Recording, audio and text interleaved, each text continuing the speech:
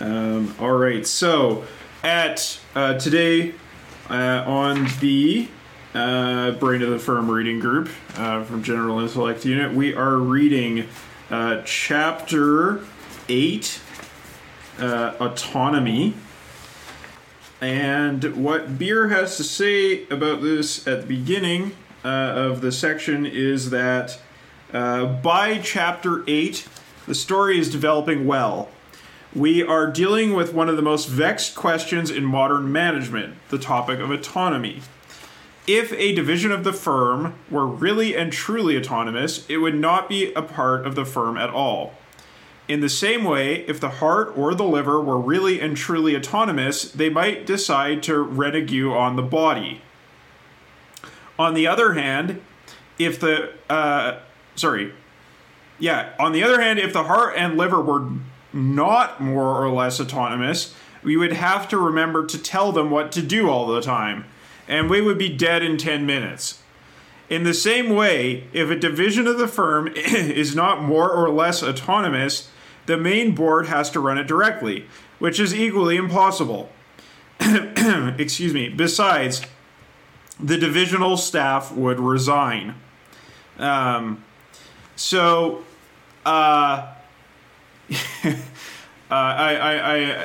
Again, the Soviet Union is very much brought to mind here with the constant reshuffling and reform and trying to find a formula for effective organization that would not run into these problems. But of course, in the end, the divisional staff did resign. And the state was eliminated. That's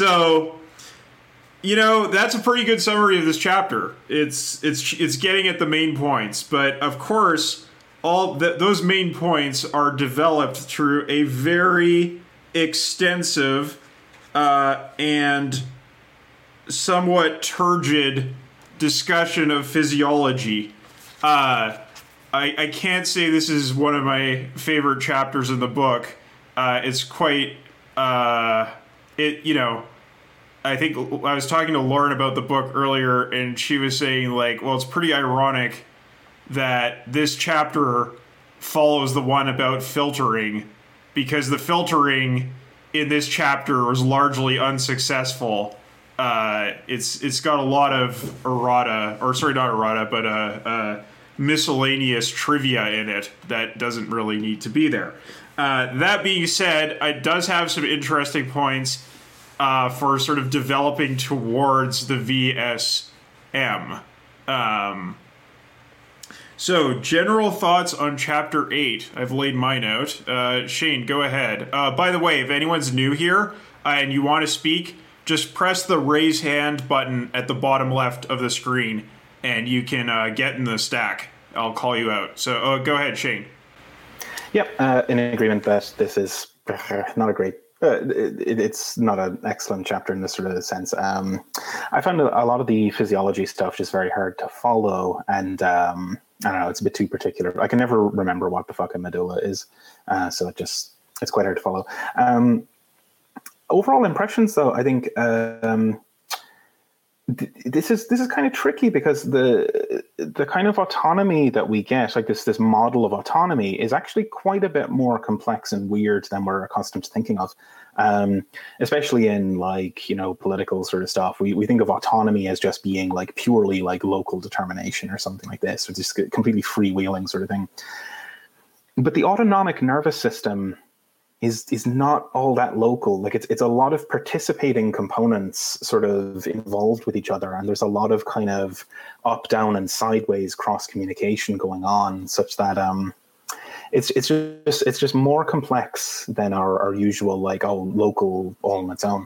And I think when we get the kind of general descriptions of the VSM, and I think we've definitely done this on the show, we kind of make analogies to the lungs basically run themselves. Which is it's a nice sort of compressed way of representing it, but as we can see at the back of the chapter, it's not actually the case. The lungs are maybe a third of the system that actually runs the lungs. It's pretty strange, right? There's a lot going on all over the place, but it is autonomic. it's not localized, but it is autonomous, and I think that can kind of screw with our heads a little, right? If we keep to this very I guess sort of naive model of autonomy as just being entirely about local determination. Like distributed determination is definitely a thing, but it's still autonomous. Tricky stuff, you know? Sure, yeah. Again, it's sort of brought to mind, I think what Jeremy brought up earlier, this idea of like a holographic interaction of the different organs. You can kind of see them as autonomous or co-determined, depending on how you look at it. Jeremy, go ahead. So I guess I'm in the minority because I really like this chapter. And I'm reading the book now for the third time. And the first time I read it, this chapter just horribly confused me. I think the flaw in the chapter is subtly telling you things about the VSM, but you haven't seen the VSM yet. And the idea, this is his working definition of autonomy. He's presenting it here, and he's going to be using it later. And there's a couple of really key pieces that get thrown in here, but they get thrown in here so subtly that it's kind of hard to pick up that they're there.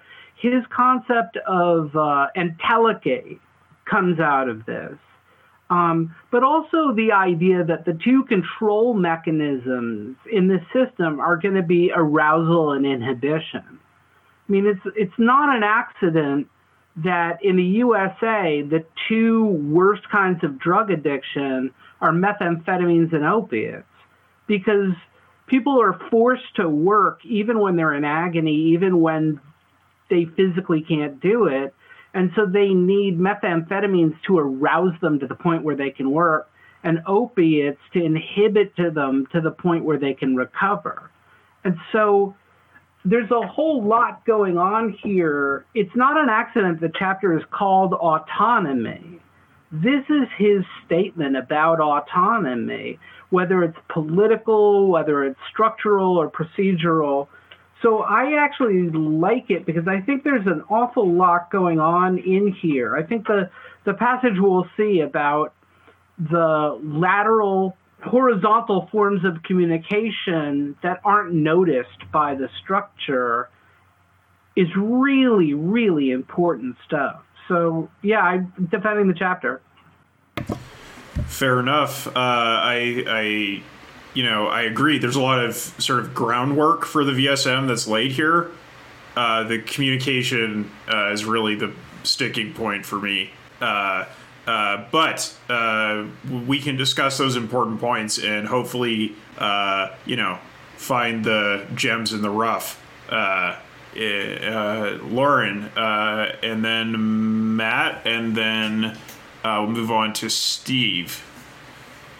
Okay, I'll be quick. I think I've kind of maybe three things to say about my general thoughts. One is I second what Jeremy said. I read it and I was like, oh, I can tell I'm going to have to go back and reread this because it sets up a lot of really important concepts. But for me, I think there was just a bit of that kind of chicken and egg thing that you get when trying to explain concepts from multiple different perspectives. It's hard to know like which piece of information to put before the other because they both kind of need each other to make sense. So I appreciate this chapter, even though for me without a biology background, there was a lot of like interpretation I had to do to sort of like work with the chapter.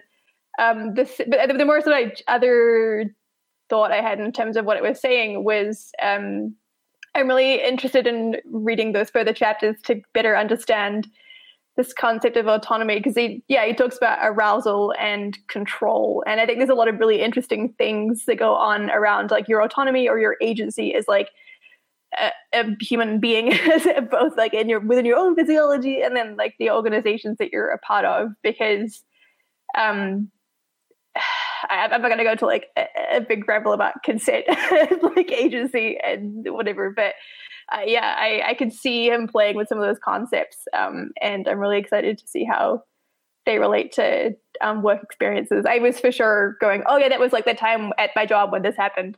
So like I can relate to it on a kind of a personal level there too. Yeah, definitely. I think. Sorry, lost the point that I had to make. I'll move on then to Matt. Yeah, I mean, I also dug this chapter, but there seemed to be a common thread of I dug it partially because like I actually used to work in a neurology lab. That did like spinal surgery stuff. So, like I used to be kind of grooving on this. I feel like if you're just getting thrown all these anatomy names, like and weird like chemical processes, like at the same time, and like, come on, dude, explain what rho CO2 means. Like that's, don't just throw that at people. But yeah, I mean, what's also, adding another thread to that, part of the reason I was excited to take that neurology lab job and really get into the autonomic nervous system was because I read Norbert Wiener a couple of years earlier and like was like, oh okay, this could be like another piece of that, and then I never really got a chance to like put those two together. So like this is kind of 12 years in the making. Yeah, cool. Actually, I remember what I was going to say in response to Lauren's point, which was, it reminds me of when I was doing the first Capital reading group I did, and somebody asked, why is Marx's writing here so obtuse, and why is it so bogged down in details? Why is it why can't he just get to the damn point? The thing that occurred to me in response to that is that Marx was trying to lay out an original argument, and that requires a lot more groundwork because you are introducing new concepts to a discussion that are going to be difficult or that are going to be controversial, and so you have to back up your points. And I think there's a lot of the physiological information in this chapter is kind of a lot of that. It's backing up the points. I still think that probably people could at this point, people could probably come up with a better version of Capital that's works off of established knowledge rather than introducing these original points by showing your work. And maybe something similar for this, but I appreciate that Beer was introducing some novel ideas here, and so that can be a detail-oriented thing. Okay, let's go to Steve and then Jake. Yeah, for sure. I mean, I found the physiology stuff hard to follow, but I get to where he's going with this, and I think it's starting to click into place more through this, through this chapter, that what he's been leading up to, that to me, the takeaway of the really interesting thing here is not the autonomy per se, but it's the structure in the organization that is in place now that's allowing autonomy at each of those levels, right? And when we typically look at sort of self-organizing autonomous systems, it ends up, I think in general, being more black boxy, let's do big data and figure out what to do in between. And I think, there's a lot, you often just lose the fact that a little bit of structure and organization within that goes an long way. And most people that I see aren't really designing systems in such a way that have these buttresses or guideposts in there. And I think that's something that's really sort of fundamentally missing with looking at autonomy, because as we saw with the complexity in chapter, whatever it was, 3 or 4, it's really just too much, and it'll take forever to actually learn anything if you're actually trying to learn it. And it's an awful big gamble if you put in, or if you do the design work to hope that it can actually cover the space. But if you can break it down and decompose it and organize it in the way that that's starting to be clear. And I guess the justification of going through the physiology is is the reason to say, hey, look, I'm not just making this structure and this organization up. There's a sound biological basis for it, and it works. So it's less like an argument and more like existence proof that you can organize a system in such a way that you have the structure, and at the end of the day, the end result is you actually have something that like is viable, I guess, is the argument that he is ultimately laying out. Yeah, that's an excellent point. Excellent way to put it. Jake, go ahead. Yeah, so this is like the first book of Beers that I've read. So I don't really have like the only exposure to the DSM or anything is through the podcast.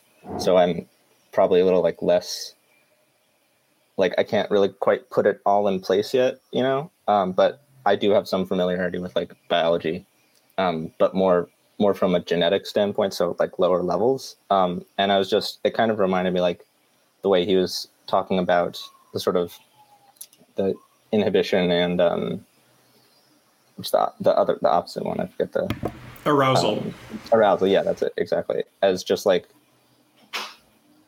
there's like inhibition, but then there can be.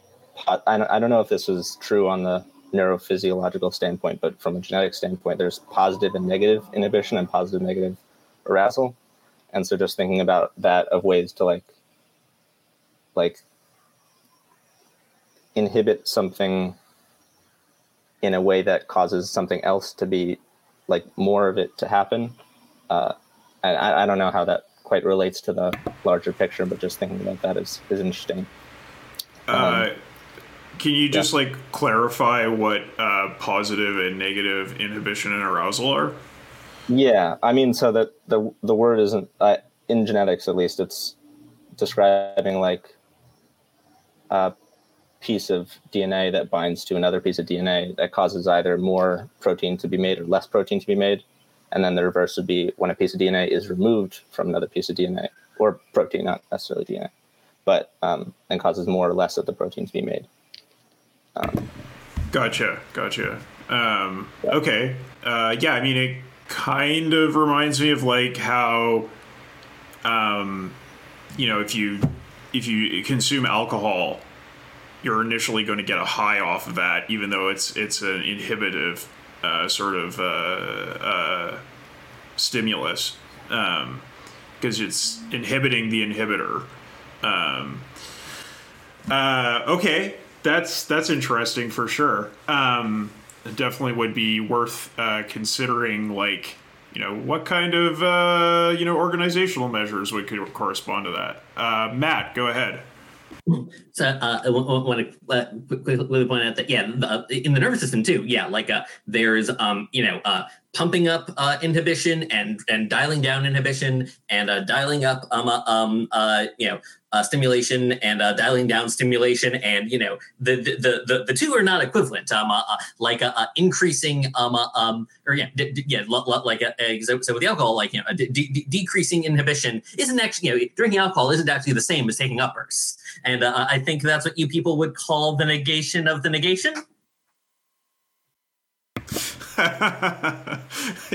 yeah, it is in a sense a negation of the negation. So there we go. That's the alcohol argument for alcohol. You achieve dialectical synthesis through drinking alcohol. Wonderful.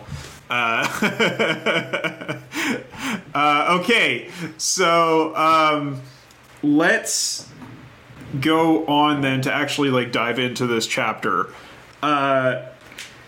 So we start out with the discussion of why homeostasis is necessary, how autonomy can figure into organizations. Now, the way these two things come together, he says in the second paragraph on 103, the company board expects that its autonomous internal management can cope with these matters, and the conscious part of the brain expects the same mutatis mutandis of its autonomic nervous system.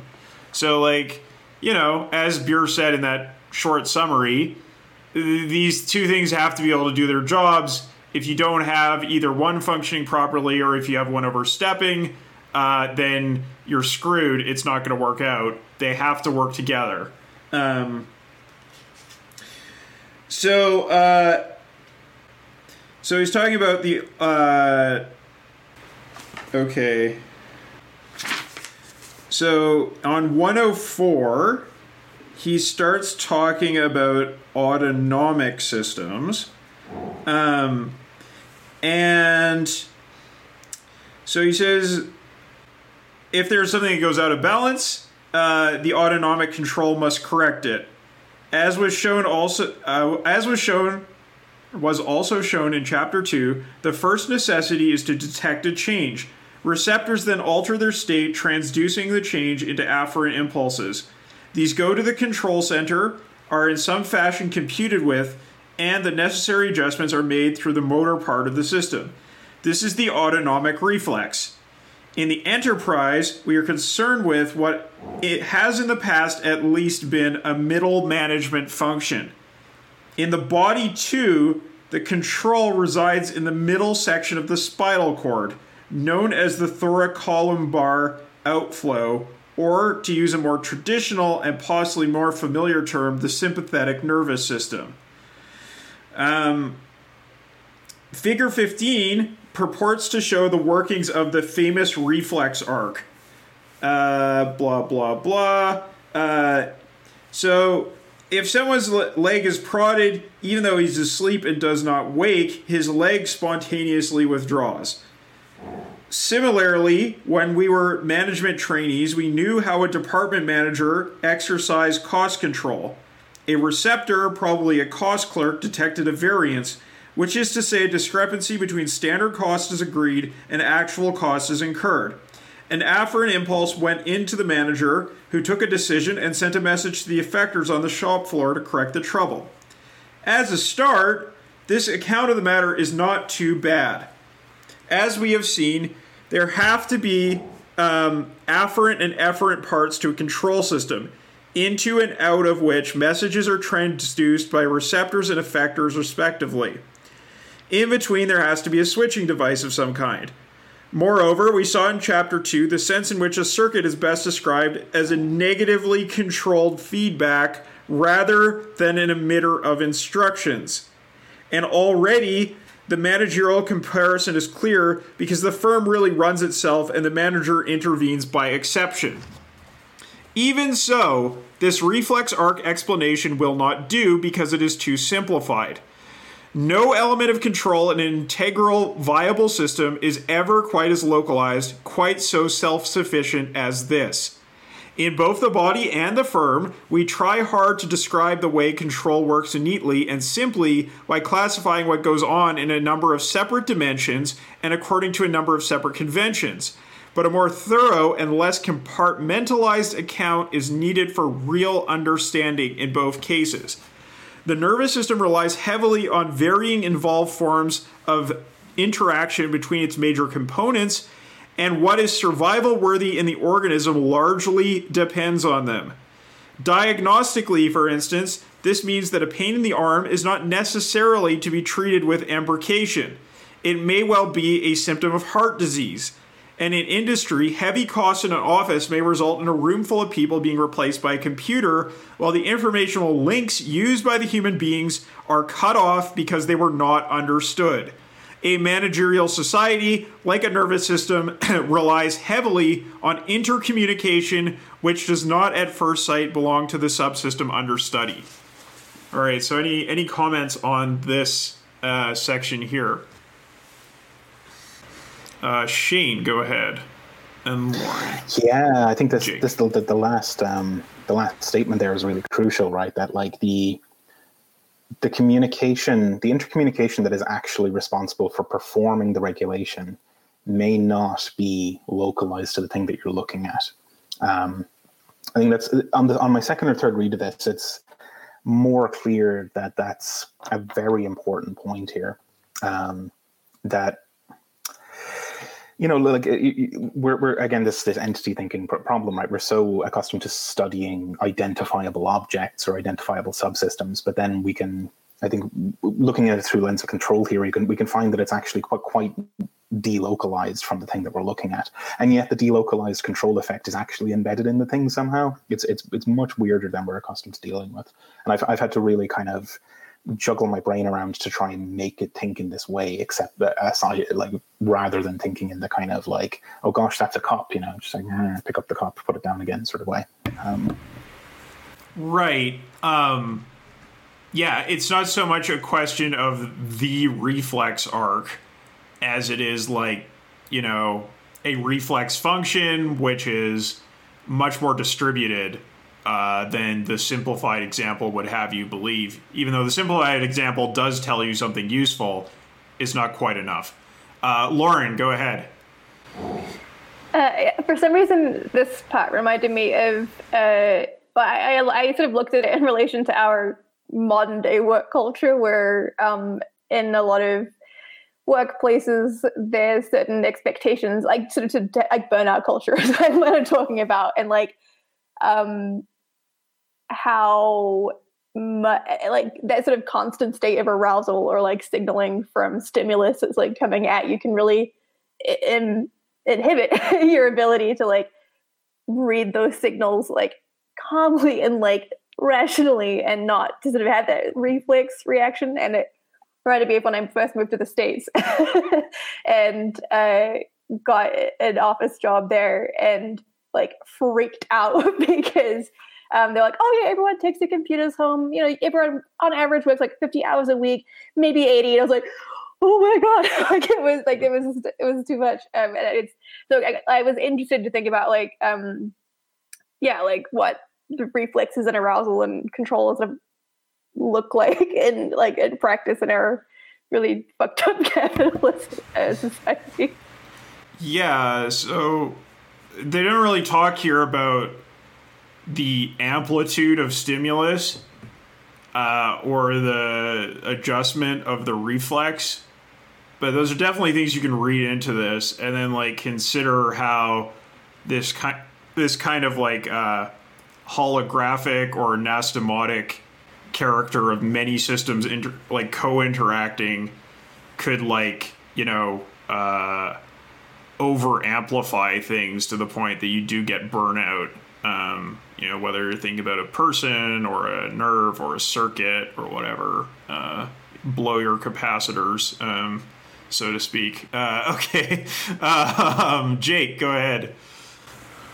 Yeah, I was actually also like kind of thinking about burnout, and maybe this applies a little bit towards like a couple pages past this, where it talks about like the series of nerves, but just this idea of like a single person being, and I'm thinking about this in terms of like the political organization that I'm involved in, and just thinking about how to like put the BSM, map it onto what we're doing. But just like having a lot of communication go through one person, especially in like a non-formalized way, leads to this burnout, because all this stuff that goes on them, and if they don't do it, then no one else will, because there's nothing written down, there's no routines or whatever of how to do this thing. It just happens because this one person knows how to do it. And just the idea of like, I don't know if that's just the signal bouncing around within that person, you know, until that like shoots out in stress waves or whatever. But yeah, just this idea of that reflex of like a signal moving through someone, in a sense, you know, and then communicating to other different parts of the organization, different people involved in whatever the decision is, or yeah, and just ways that like the body does this very well. There's a lot of redundancy, and there's a lot of pathways, so it's not just running down a single like overloaded circuit kind of pathway, but it's like distributed evenly. And so I've just been thinking a lot about how to do that distribution in a specific way. I don't know what that way is, but just in a way that's specified so that other people can like hop onto it and off of it as needed. So I don't know, just thoughts. Right. Yeah, I mean, it's certainly something I'm dealing with currently as well, being overloaded as a coordinator and trying to find ways to offload. I think this also goes to show again that like rules of thumb they're not necessarily good. contrary to what Heidegger might have you believe. They're actually bad sometimes because they're not really very well thought through, and they can create chronic problems or just sudden collapse because something's fine until it's not, and then it collapses. Shane, go ahead. Yeah. There's that stuff is all very crucial, right? And I think, especially the rules of thumb, right? Because I think the way we often think about these things is that kind of centralization is good, and that's kind of the optimal way to do things. And when something is distributed, it's kind of degenerated somehow, like that. It's a lesser form, like. And this is usually true in the kind of like petty fiefdoms of managerial cultures in organizations, right? Like everyone wants to, yes, this stuff causes burnout, but in a way, the subject often wants the burnout. Like they want to be the little resistor at the middle of the circuit that's just glowing white hot because all the current is passing through it. Because the mental model of control is very like that. We think of control as these like centralized functions that are embodied in particular identifiable entities, whether that's particular departments or particular people. And I think this is probably why I kind of stress the kind of like trying to get away from entity thinking stuff, because if you over-identify after the person, then the person can never escape the function. Like the crank only gets turned when I turn the crank. It's like that. And once I stop turning the crank, it doesn't get turned again. That's your problem.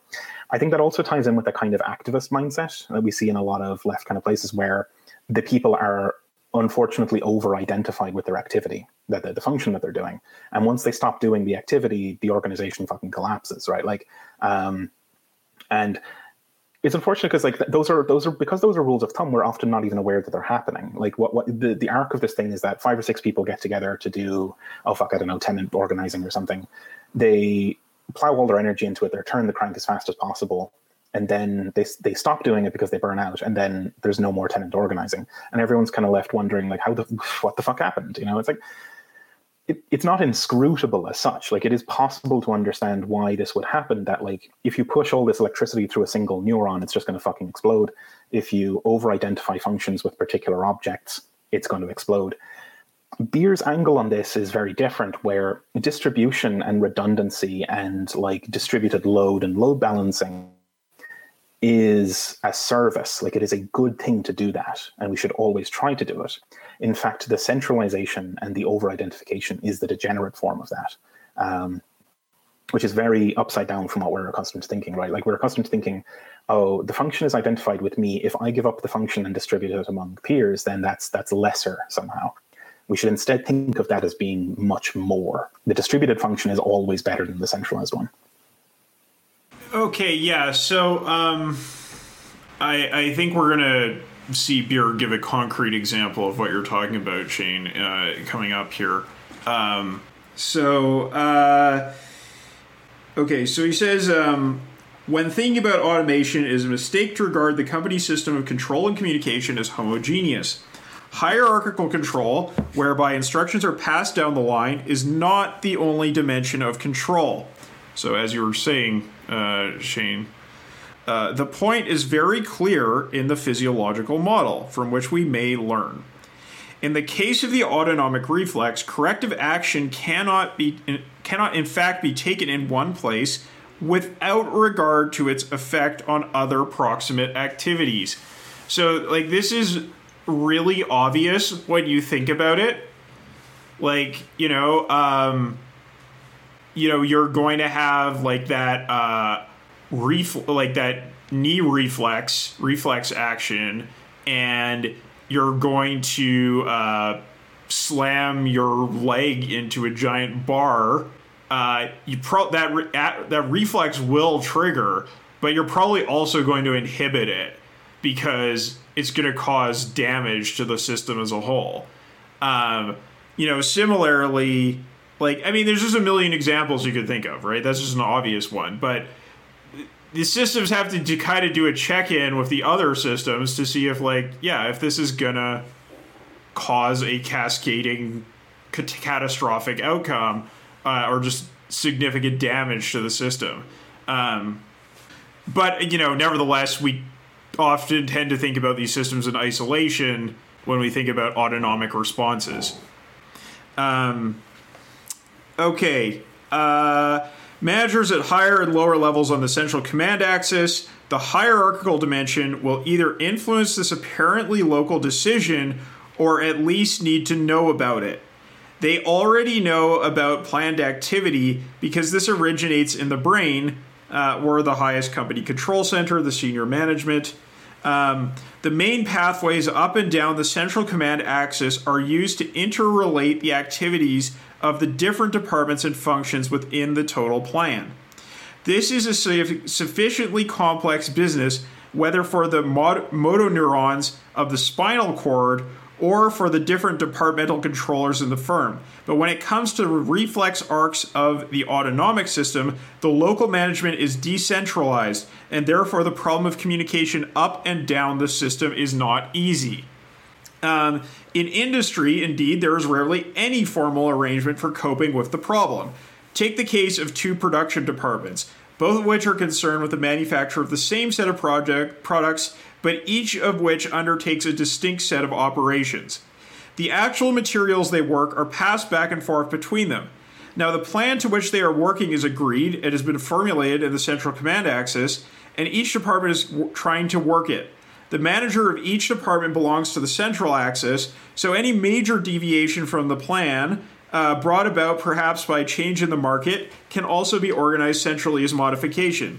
To effect the plan, each manager delegates part of the work to under managers or foremen who work peripherally to the center. The way in which their activities are conducted includes, above all, the necessity to maintain the stable internal environment of the firm. They execute the plan in terms of a balanced autonomic activity, involving the sensible use of manpower, the proper loading of machinery, the intelligent manipulation of stocks, the control of maintenance, the observance of quality standards, the exercise of an appropriate degree of inspection, and a great many more aspects of life which must be watched. What the peripheral commanders do is certainly monitored by the departmental office. The information which comes to them passes on to the center, where constant minor adjustments to the general plan have to be made to correct the misalignments which real events are creating on the shop floor. An appropriate change in plan is made, and the message returns demanding action from several activities which must work together to effect the change. So, this idea of load balancing is really important.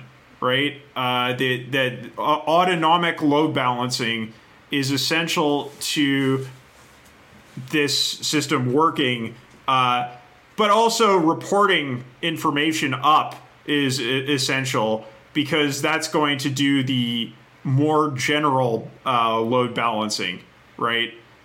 So let's look at this diagram here. So look now at this new diagram of a reflex arc, which shows more of the detail than we saw before. Both the afferent neuron, which transmits the input information about the misalignment, and the motor neurons, which give effect to the change in plan, lie outside the central axis. The major motor neuron inside, which is part of the hierarchical command system, has actually made the decision autonomically. This reflex models the industrial reflex perfectly well, even to its mode of working. For the afferent neuron fires towards the central column only after it has noted sufficiently significant information about the process. It is sensing the process it is sensing to carry it over its threshold. Similarly, the central motoneuron will not fire until its threshold is also exceeded. And indeed, this will not in practice be likely to occur in either the body or the firm unless several sensory inputs relayed by several afferent neurons report the need for a change in plan.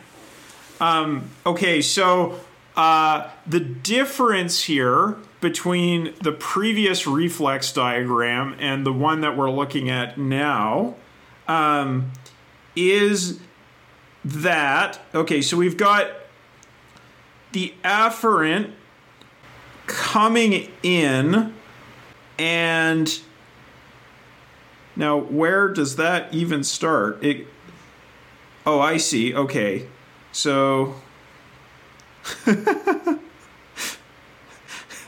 Try to follow the spaghetti diagram and see where does the information actually come in on this thing. It's not great, is it? It's not. I think I see it coming in at the bottom. At the bottom, yeah. Yeah, it's coming in at the bottom and going up. Wait, hang on. Track that. This line is that's on the efferent side. So I think it might be worth comparing this diagram to the previous one. So if you compare, we're looking at figure 16, we compare it to figure 15. In figure 15, the spinal column is coupled directly to the skin and muscle, right? Yeah. So the data is read straight off the skin and it's pumped straight into the muscle. Yeah. In this, I think on figure 16, the skin and muscle aren't actually on the diagram, but they're not. There. And we're looking at a middle tier of threshold detectors that are. So it's just kind of saying that like it's not directly coupled to the central column. It's actually going through these middle layers of control.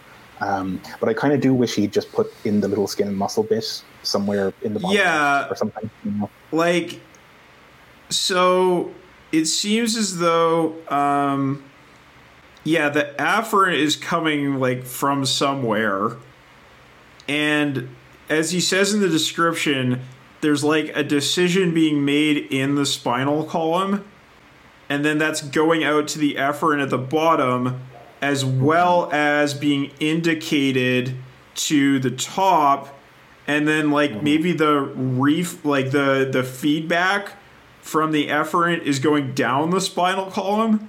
It's a little bit unclear what's going on here, but I think his text description is a lot clearer than the diagram. Jeremy, go ahead. So this, he's talking about the paravertebral ganglionic chain.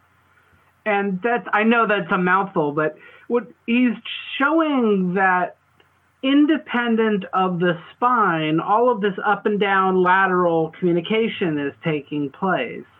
That really, at this point, there's nothing going up the spine. There's nothing going down the spine. There are things going up and down the paravertebral ganglionic chain, but that's not the spine. And got it. When that flips over into the VSM and into the way organizations organize, it's really important. I mean, this is why this chapter is called Autonomy. There's lots of stuff going on that has nothing to do with central command. Right. I can picture the VSM in my head and how like the different system ones are connected to each other independent of that spinal column. So that does help to clarify what he's trying to get at quite a bit. Excuse me. Okay. So there's an example from industry. It's saying like you can't transmit all of the information from the department up to central command because that's just too much information. Nevertheless, where we kind of work it out, what actually happens is that the under managers or foremen who are responsible through their clerks for the afferent input which sponsors change, and who are also responsible through their charge hands, for instance, for the efferent output which affects change, are in direct communication with each other. There is a complete society of peripheral management which operates for the most part at the social level, and whose control language is not hierarchical in the sense of line command, but informational. Thus, long before any news about the progress of a batch of production that has been held up could possibly reach another department through the central command axis, the second department knows. In fact, the news will probably never become disentangled from what is going on in the affected departmental headquarters, because all concerned know that what is going on peripherally ceases to be news by the time it can be uttered through these channels. I have collected scores of examples of this. Sometimes, very often perhaps, the foremen in the related department make it their business to keep in intimate touch. Perhaps they walk across the road and drink tea together. Maybe they telephone. You'd better know, Charlie, that In a few extreme cases, it was not possible to discover how the messages were transmitted, but transmitted they certainly were. One case in particular remains vivid after many years. This was where the productivity of one department, measured by comparing actual against planned outputs in elaborate detail, varied inversely with the amount of stock occurring in its servicing department 20 miles away. The time lag on this servo was very much less than it would have been under any official system because it worked on a shift or 8-hour phase, whereas it took at least 3 days to obtain and evaluate proper measurements, even when a team of scientists made a special investigation. This peripheral communication system, which is parallel to the vertical command axis, deals in a different dimension of control from that of volitional command. The people concerned in it have neither the knowledge nor the opportunity deliberately to reshape plans that have been formulated as a matter of intent. They do have the power to apply feedback. The difference is important for this reason. If under-managers are regarded as extensions of the central managers, and their jobs are recorded as being of the same kind, but embracing more detail, then the whole control system becomes admonitory instead of self-regulating. In particular, when the systems analysts move in to undertake studies aimed at improving control, the whole system may become over-centralized. At worst, the informal links between peripheral under-managers may be cut. This can happen through a total failure to understand how the system really works. I have seen it ruled that such unofficial interaction must cease on the grounds that the central authority was being abrogated. In the limiting case, where the departmental outstation is fully automated, there is no possible way in which the social link can be maintained. Computers do not just happen to develop the trick of shouting to each other across the void, as human beings always do. So there's a lot going on there, for sure. Any comments on this? Yeah, Mark, go ahead. Hopefully this will work. So this section actually, this is one of the ones that stuck out to me the most in this kind of whole section of the thing. And it's just interesting, although, and it also kind of reminded me of one of the talks I saw on YouTube with Beer in the 80s when he's talking about cyber sin and the speed of data he was able to collect versus, and telling Harold Wilson about it because it would take about 6 months to do what they could do daily in the UK. This really stands out, and just the fact of just how the various ways, going for tea or popping up from your cubicle or whatever it is, calling somebody because the person to call, and how important that is, and how it can, and then that some managers would be aware enough of that, how much of that actually goes on, to be wary of any kind of automation process that's just going to go into that whole, vertical and even tree structure, which you mentioned here, is still too vertical. And so that's part of the reason that I got a little confused when I was rereading this is that, and then he goes into the sympathetic systems, because this seems way more horizontal focused, and then the arousal and inhibitions are still, they're not part of the command structure, but they are related to kind of upper lower levels. But so maybe somebody else can expand on that. But anyways, that's kind of my main thoughts on this section. Right. Though this is super important stuff, and again, like, it makes me think about how managers in the Soviet Union were punished for doing any kind of horizontal coordination of this sort in any kind of like above board, non-black market way, because it was seen as interfering with the plan. When in fact it was the only thing keeping the plan even remotely working. Okay. Jeremy and then Shane. Yeah, these two paragraphs are my favorite paragraphs in the chapter. And because my work history has been about creating these things and seeing them demolished over and over again. Like, I've had so many times where I've been called into a supervisor's office and chewed out for creating horizontal systems. And so it hits really close to home for me, because you can't get anything done without these horizontal systems. And yet, in the world of work, especially the USA, it's constantly considered clandestine to do this. And I love this idea that there's a bunch of British foremen with flat caps having tea together, and the moment they're told not to do it, the whole firm collapses. Because that's really been my experience. I've always been trying to find the people having the tea. And what I love about this is Beer says in some cases they weren't able to find the cafe where the people were having the tea, and had no evidence that anything was taking place, but it obviously was.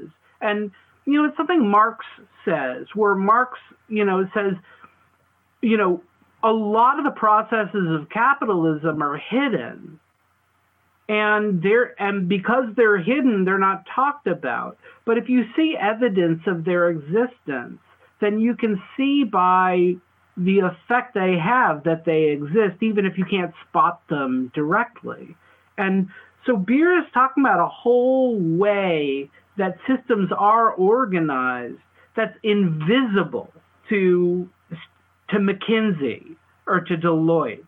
You get these advisors coming in, and all they want to create is a top-down mechanistic hierarchy. And it's made much worse if they buy some sort of software system that does it for them.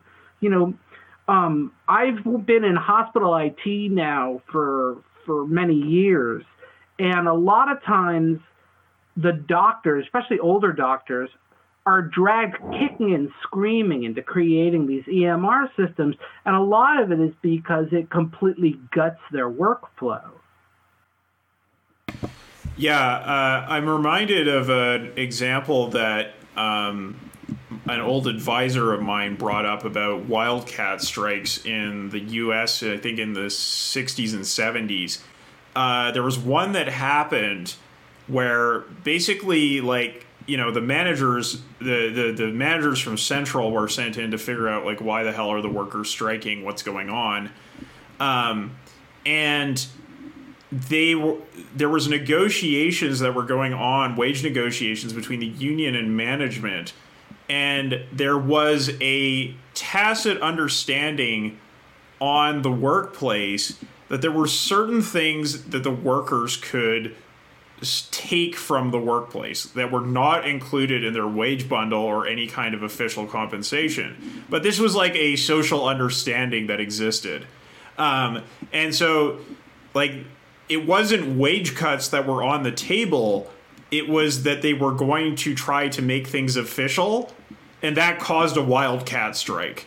But the central management was like, what is this? I don't get it. So, yeah, it's those kinds of invisible relationships you're talking about, Jeremy. Okay, Shane, go ahead. Yeah, the two different kinds here. I think I want to read the next paragraph, because I think it gets to something very interesting. Perhaps this partly explains why some managers are so very cautious about automation. They suspect that some such breakdown in communications will occur, but they do not like to say so. They know full well how important social communication in their system is, but they are guilty about it and feel they ought to have been capable of setting up a proper control organization which did not have to rely on such apparently casual arrangements. This view arises only because the managers do not see the peripheral controls as different in kind from their own. They do not see the difference between volitional command information and autonomic servomotor information. So there are two different modes of control, but the managers and the capitalists being so identified with bourgeois control and bourgeois kind of ideology must insist that their version of it is the real one.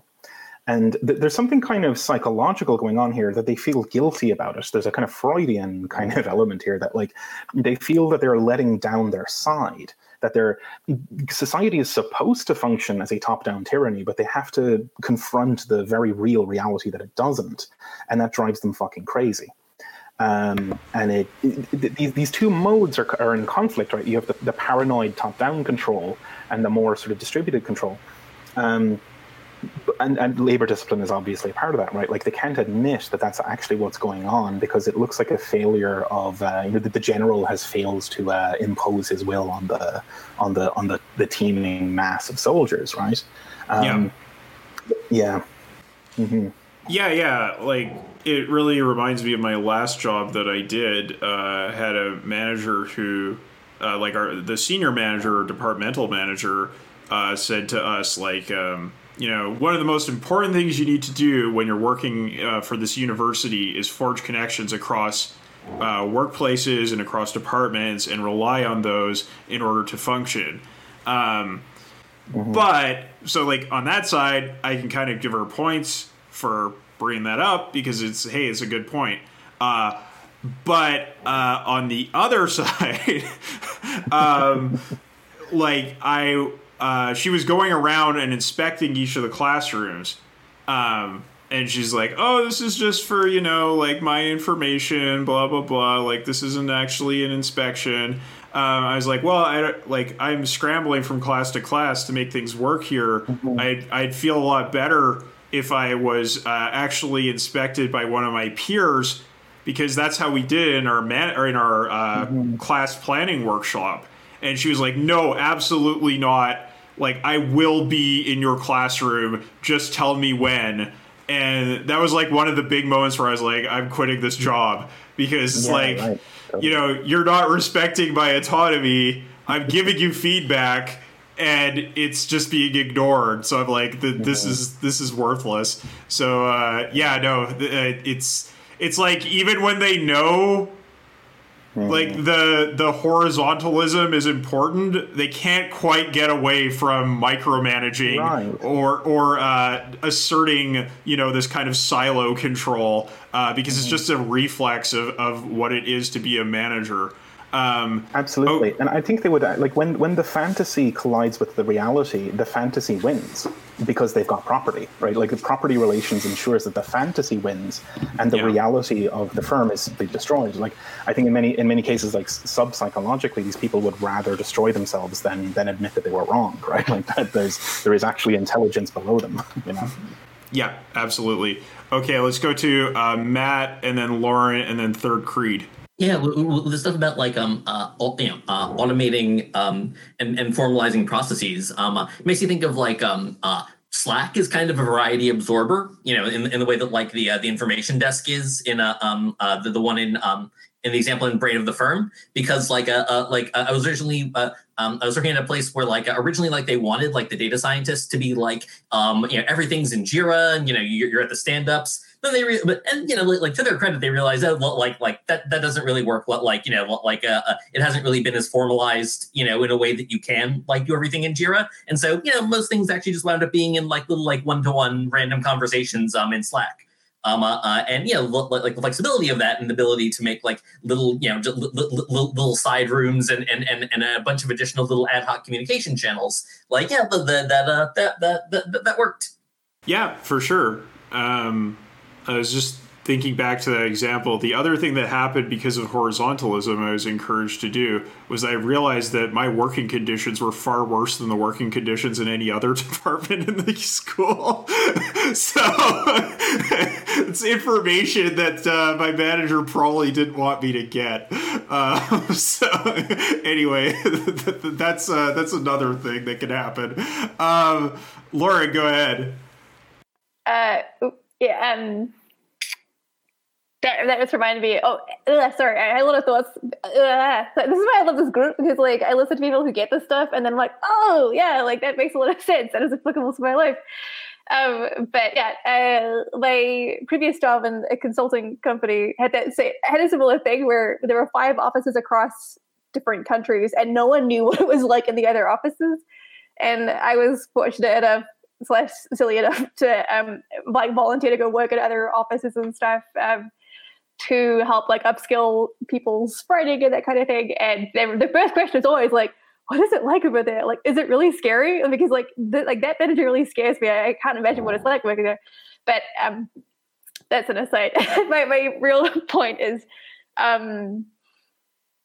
how intricate like those horizontal, how difficult it is to like get those horizontal functions to operate on that kind of hierarchical level when you have managers who are adverse to that kind of communication. And at our firm, we had like timesheets that were visible to everyone across the office, so you knew like where everyone's load was at. And like the CEO tried to implement it to help with that distribution and to not create those bottlenecks when stuff had to get done because they were like deadlines.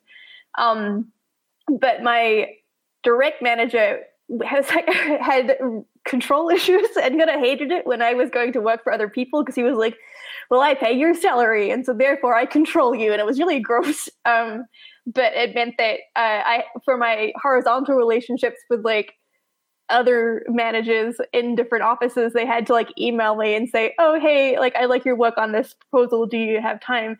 And then I'd have to be like, oh, I do. But like my boss has this thing coming up. So like you'll need to approach it this way. And then once we'd had that horizontal conversation, we then had to have like the official conversation to like get things working. And I just really resonate with everything. I'm rambling now, but I'll go away and think about this for myself for a while and come to my own conclusion.